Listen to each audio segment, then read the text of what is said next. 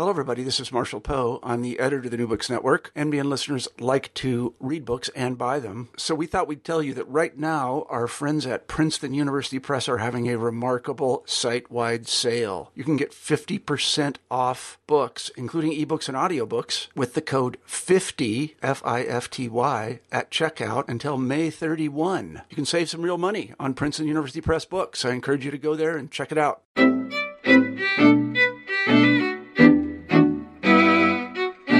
Hello, everybody, and welcome back to New Books in Jewish Studies. I'm Jason Schulman. We've got a great show for you today. My guest is Maud Mandel, Dean of the College at Brown University, here to talk about her new book, Muslims and Jews in France, History of a Conflict, published in 2014 by Princeton University Press.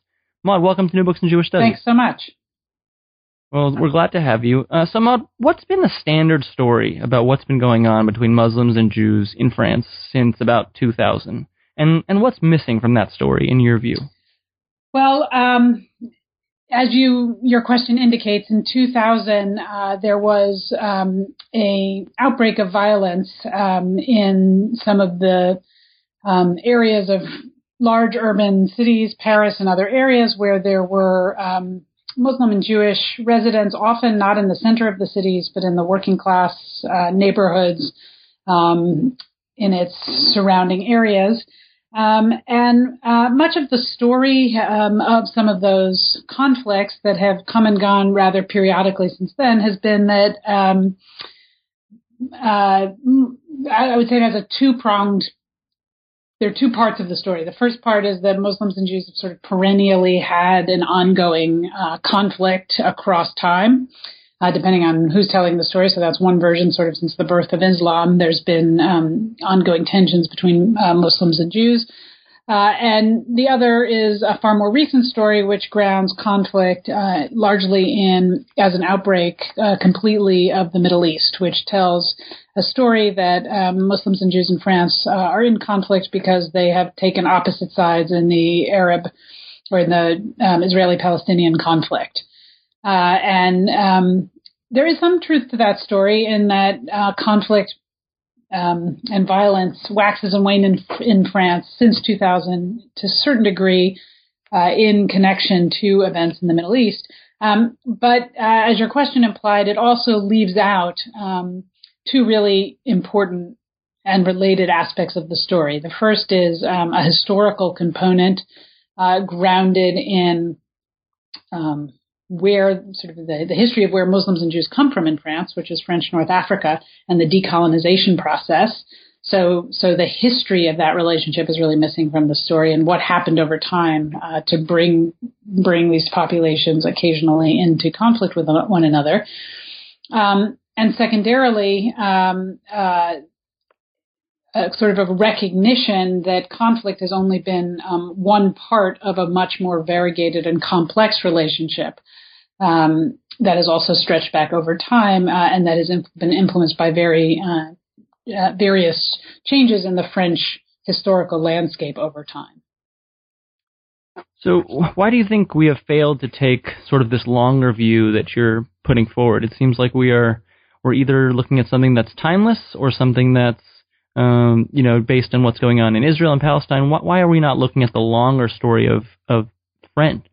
That's a really good question. I mean, I think in some ways it's almost always the case when there are controversial moments of the day and media is looking for very quick and rapid explanations to very complex problems that we overlook history. I think that's a common complaint of my discipline, actually, that the complexities of the historical process get left out very often.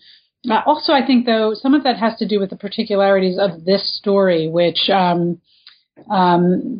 really since World War II has been telling the story of Muslims and Jews writ large as one of conflict that has really been shaped almost entirely by the emerging nationalisms that have shaped the Middle East. And again, that's not a wrong story. There's a lot that's right about that story, but it's incomplete.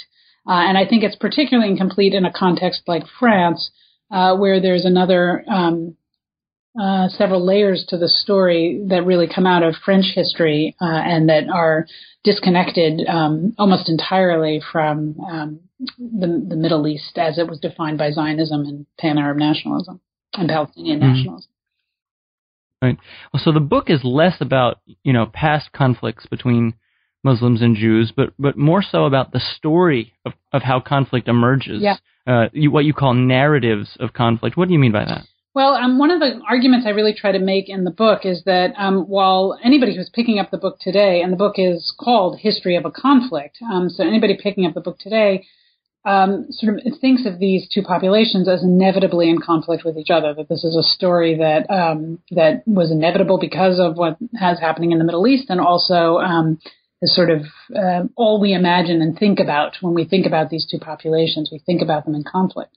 But one of the points of my analysis, or really my starting off point, was that actually there was quite a bit that connected the Muslim and Jewish populations of France that really made conflict a part of the story of their relationship, but by no means the only part, and sometimes the much less interesting story. So the large majority of the Muslim population in France came from French North Africa, mostly of Algerian, but also of Moroccan and Tunisian descent.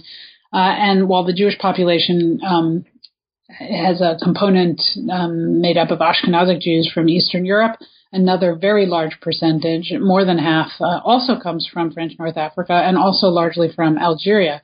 And that means that these populations, as they migrated to France, shared almost as much as what divided them, if not more so, in terms of cultural connections, linguistic backgrounds, the shared experience of being migrants to France, being religious minorities in a Catholic country. So they had lots of things that linked them. And so my story is interested in helping us understand why we have come to think of these two populations as perennially and inevitably in conflict, when in fact the story is more complex than that. Right. So, yeah, it's interesting to see there are all these similarities between the two groups, but over time we see the creation of categories, right? Why do some people find it useful to homogenize the two groups? Well, I mean, politics very often simplifies, and so it is useful for political activist purposes very often, or to motivate groups to simplify heterogeneity into homogeneous categories. So that's probably the simplest answer to your question. I think the more maybe specific answer with regard to these particular populations is that, and the book traces this, at particular moments in French history, and I focus on kind of three key moments: the decolonization of French North Africa, the 1968 student uprising in France, and the 1980s experiments in multiculturalism. At all of these moments, there were groups of political actors, journalists, activists,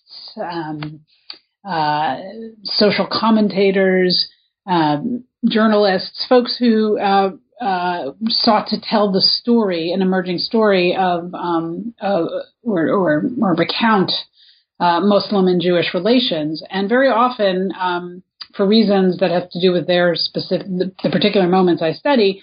There are good reasons for homogenizing the population. So if I could just give one example to make this more concrete, in North Africa, as France was pulling out of French North Africa in the late 1950s and early 1960s, there are, I argue, three groups that really start to talk about North African Jews as a category. There was nobody really who socially identified as a North African Jew. There were Algerian Jews and Tunisian Jews and Moroccan Jews, and even some of those Jews identified more with a particular region of those areas.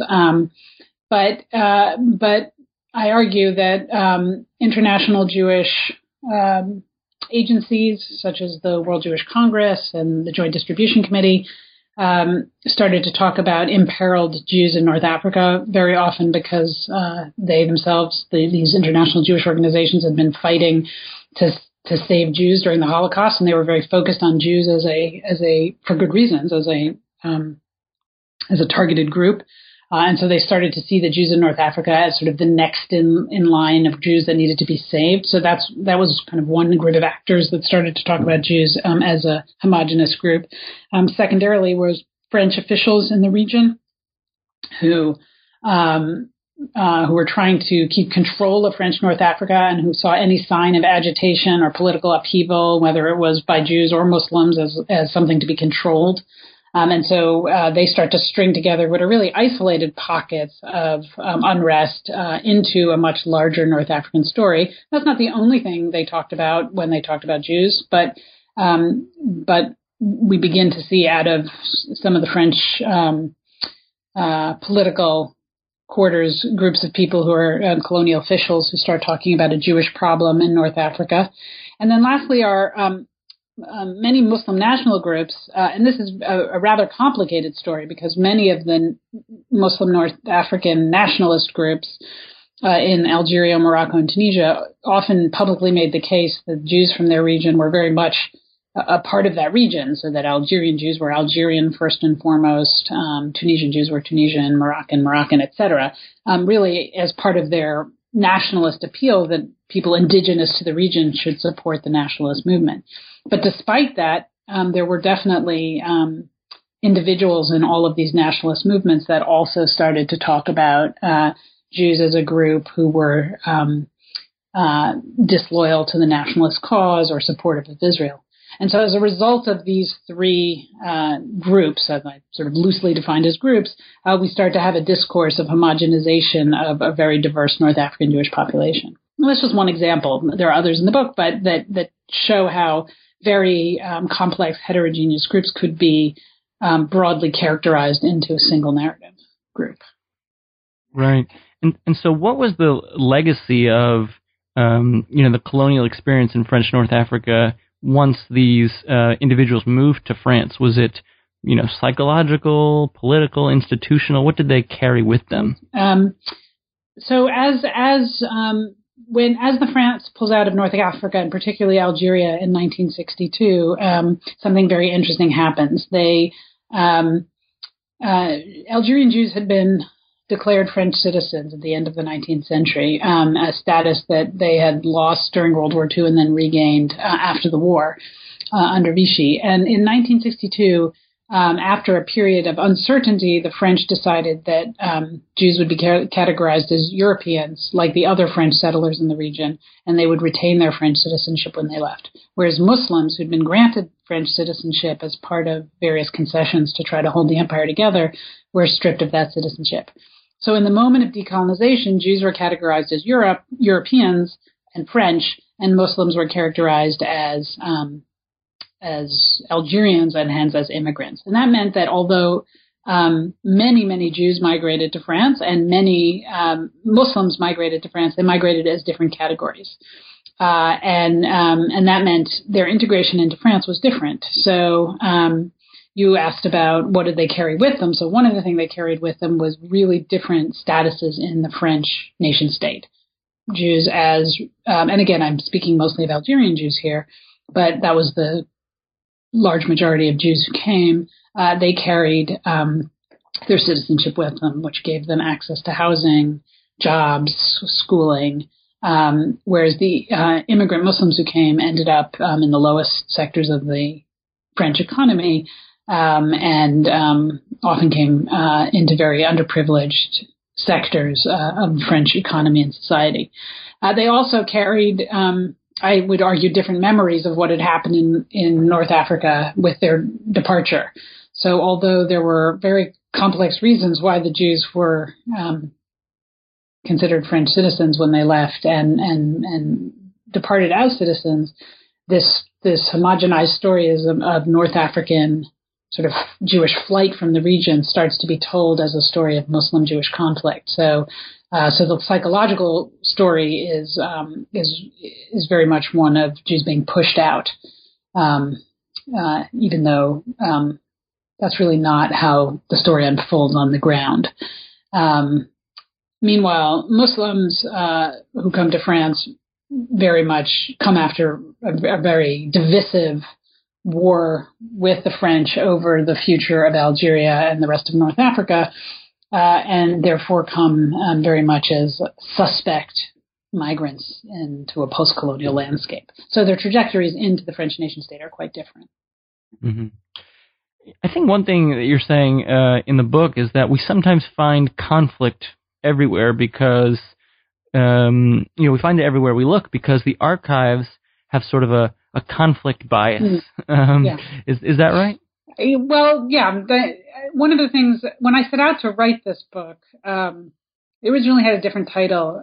I think I called it Beyond Anti-Semitism. And I was interested in that title because I believed going in that that while we were hearing stories of great Muslim anti-Semitism towards Jews and a lot of Muslim-Jewish conflict, that if you scratch the surface, you would find far less conflict, precisely because of the shared history that I described.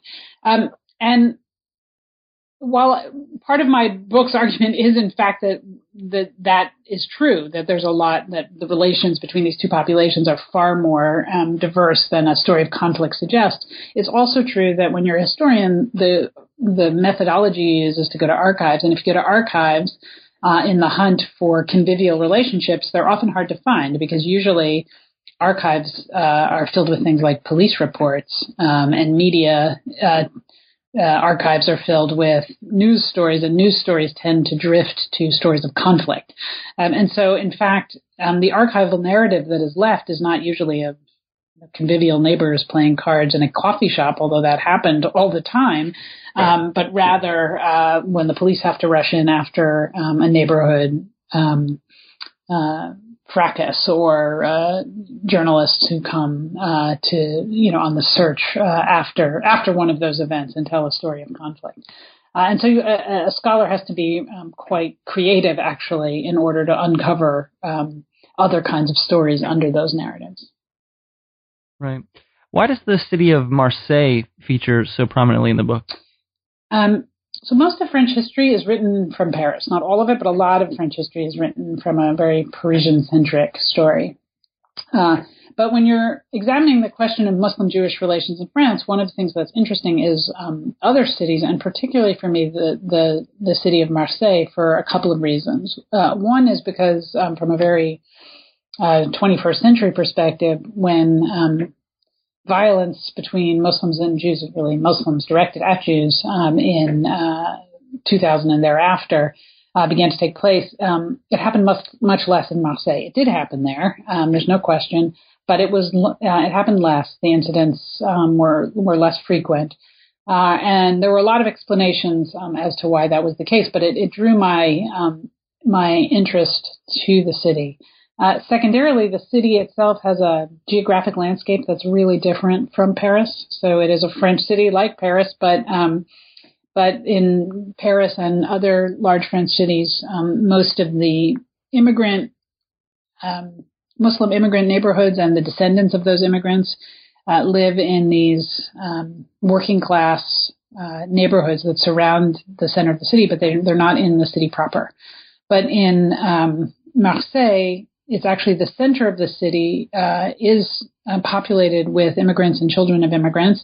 And for a long time, the very heart of the city was a mixed neighborhood, and still has some traces of that to this day. So Muslims and Jews not only lived in the center of the city, but lived in neighborhoods that were mixed. So that was also quite interesting. And then the third reason Marseille was interesting to me is because of its geographic location. It was very much the entry point, particularly in the post-colonial period, for many Muslims and Jews who were arriving there, which meant that some of the conflicts of North Africa and the Middle East played themselves out most dramatically in Marseille. And so it's both a space of, this word I keep using, of convivial, neighborly relationships, where Muslims and Jews work in the same streets and go to the same cafes and even to some of the same butchers and play soccer together in the streets, but also as a site where there is unrest when, for example, the French state decides to support or at least not prevent Jewish migrants from going to Israel to fight in the 1948 war, for example, and Muslim dock workers witnessing this happen and expressing discontent over that. So you have both things playing out in the city.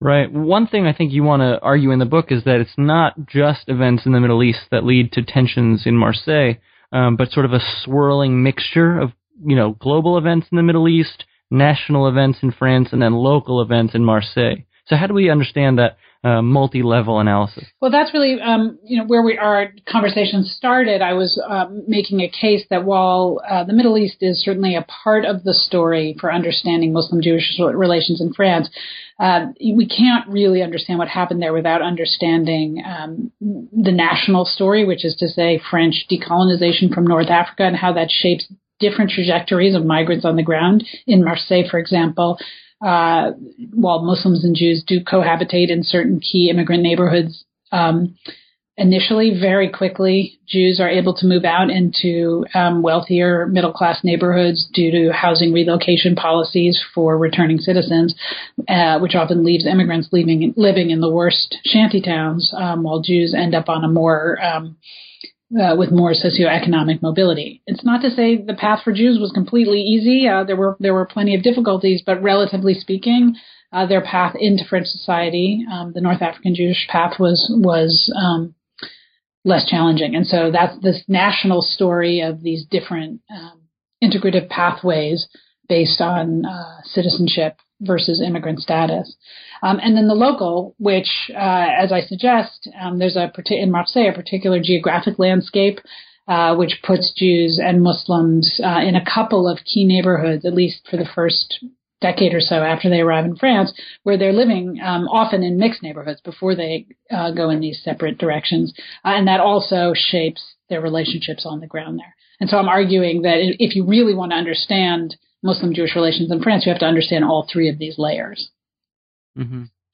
What struck me in the book was, as you said, the Jewish community is diverse, the Muslim community is diverse, and a really, really important question is, who speaks for the community? But isn't that the case in the U.S. and Britain and Canada?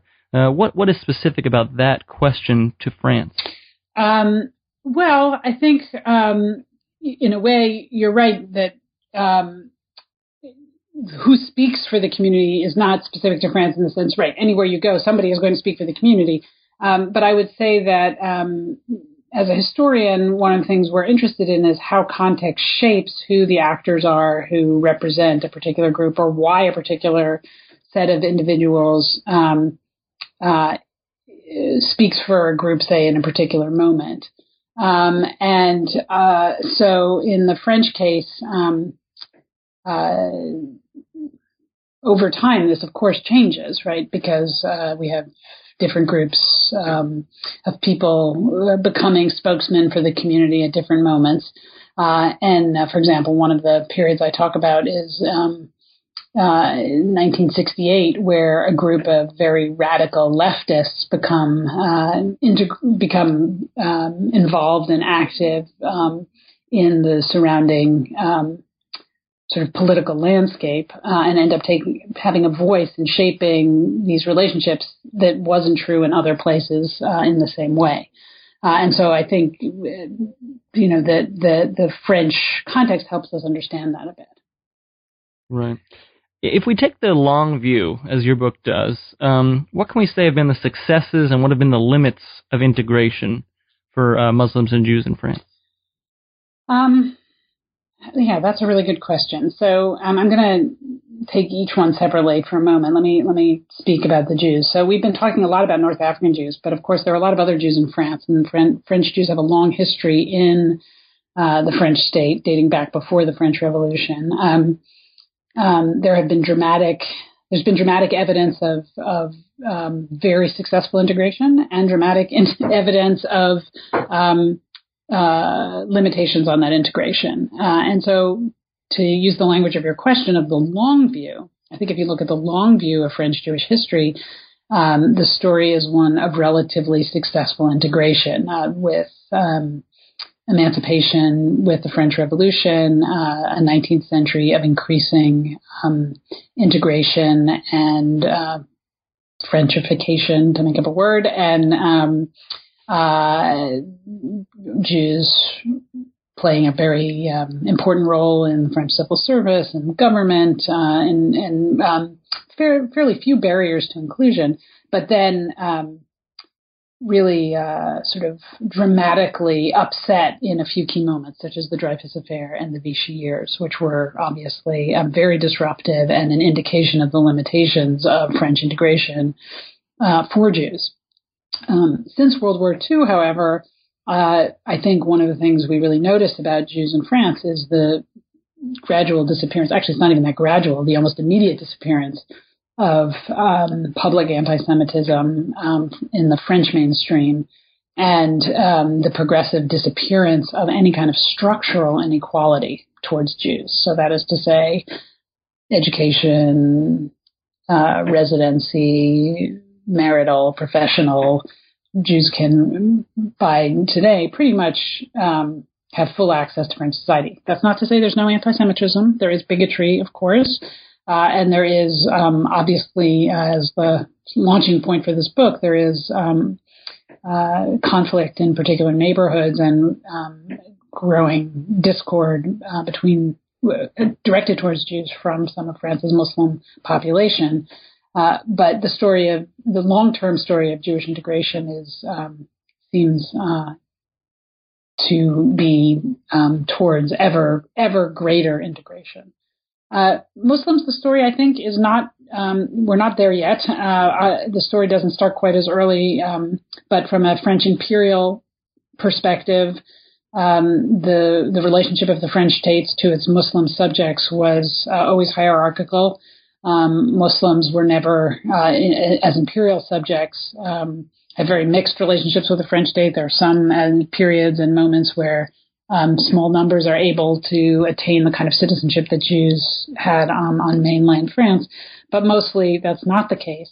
And certainly since decolonization, France's relationships to its Muslim minorities is complex. Many are now born in France and absolutely French citizens from a legal standpoint, but there is lots of remaining post-colonial structural racism that shapes their destiny in France. So if you use those same markers of education to good school, access to good schools, ability to move anywhere comfortably and have a sort of economic advancement in the country is much more limited than it is for France's Jewish minorities. And I would root a lot of that in this post-colonial landscape. Right.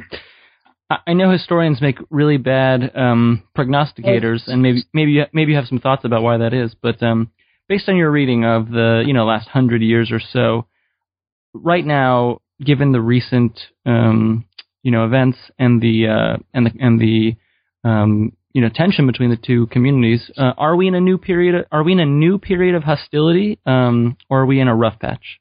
Well, that's a good way to frame the question for a historian. Historians are poor prognosticators because of the methodology we use and the way we look at for beginnings and endings of periods. So it's good to ask the question in terms of periodization.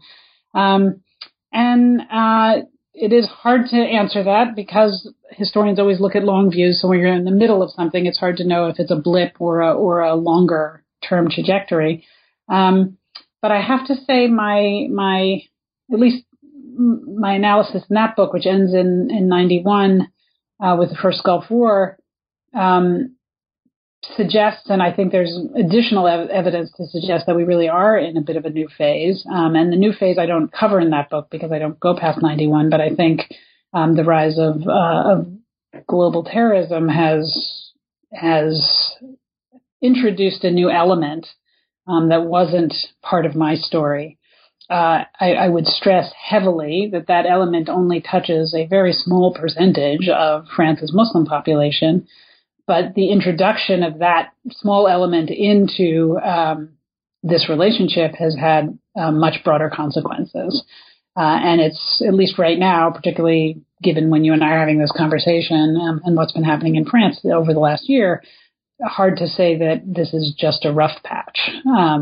It seems to be a pretty significant shift in the way we talk about Muslim-Jewish relationships, but also the way we talk about Muslims in France more generally. Well, Maud, we've taken up a lot of your time, so any parting thoughts you'd like to share, and what are you working on next? Oh, thanks. Well, since completing this book, I am actually mostly devoting my energies to being Dean of the College at Brown University. So right now I'm not actually doing new research, but the next big project that's coming out is an edited volume on Jews and colonialism, which is an outgrowth of that last book, and which I've co-edited with two other historians, and I think speaks to where a lot of the energy in the field of Jewish history is going right now, to thinking through how imperialism and Jews' place within it, how thinking about Jews' place within imperialism has challenged the ways in which we write and think about Jewish history. Maud, that sounds like a great project. I want to thank you for being on the show today. Thanks. The book is Muslims and Jews in France, History of a Conflict, published in 2014 by Princeton University Press. The author is Maud Mandel. Thank you for listening, and we'll see you next time.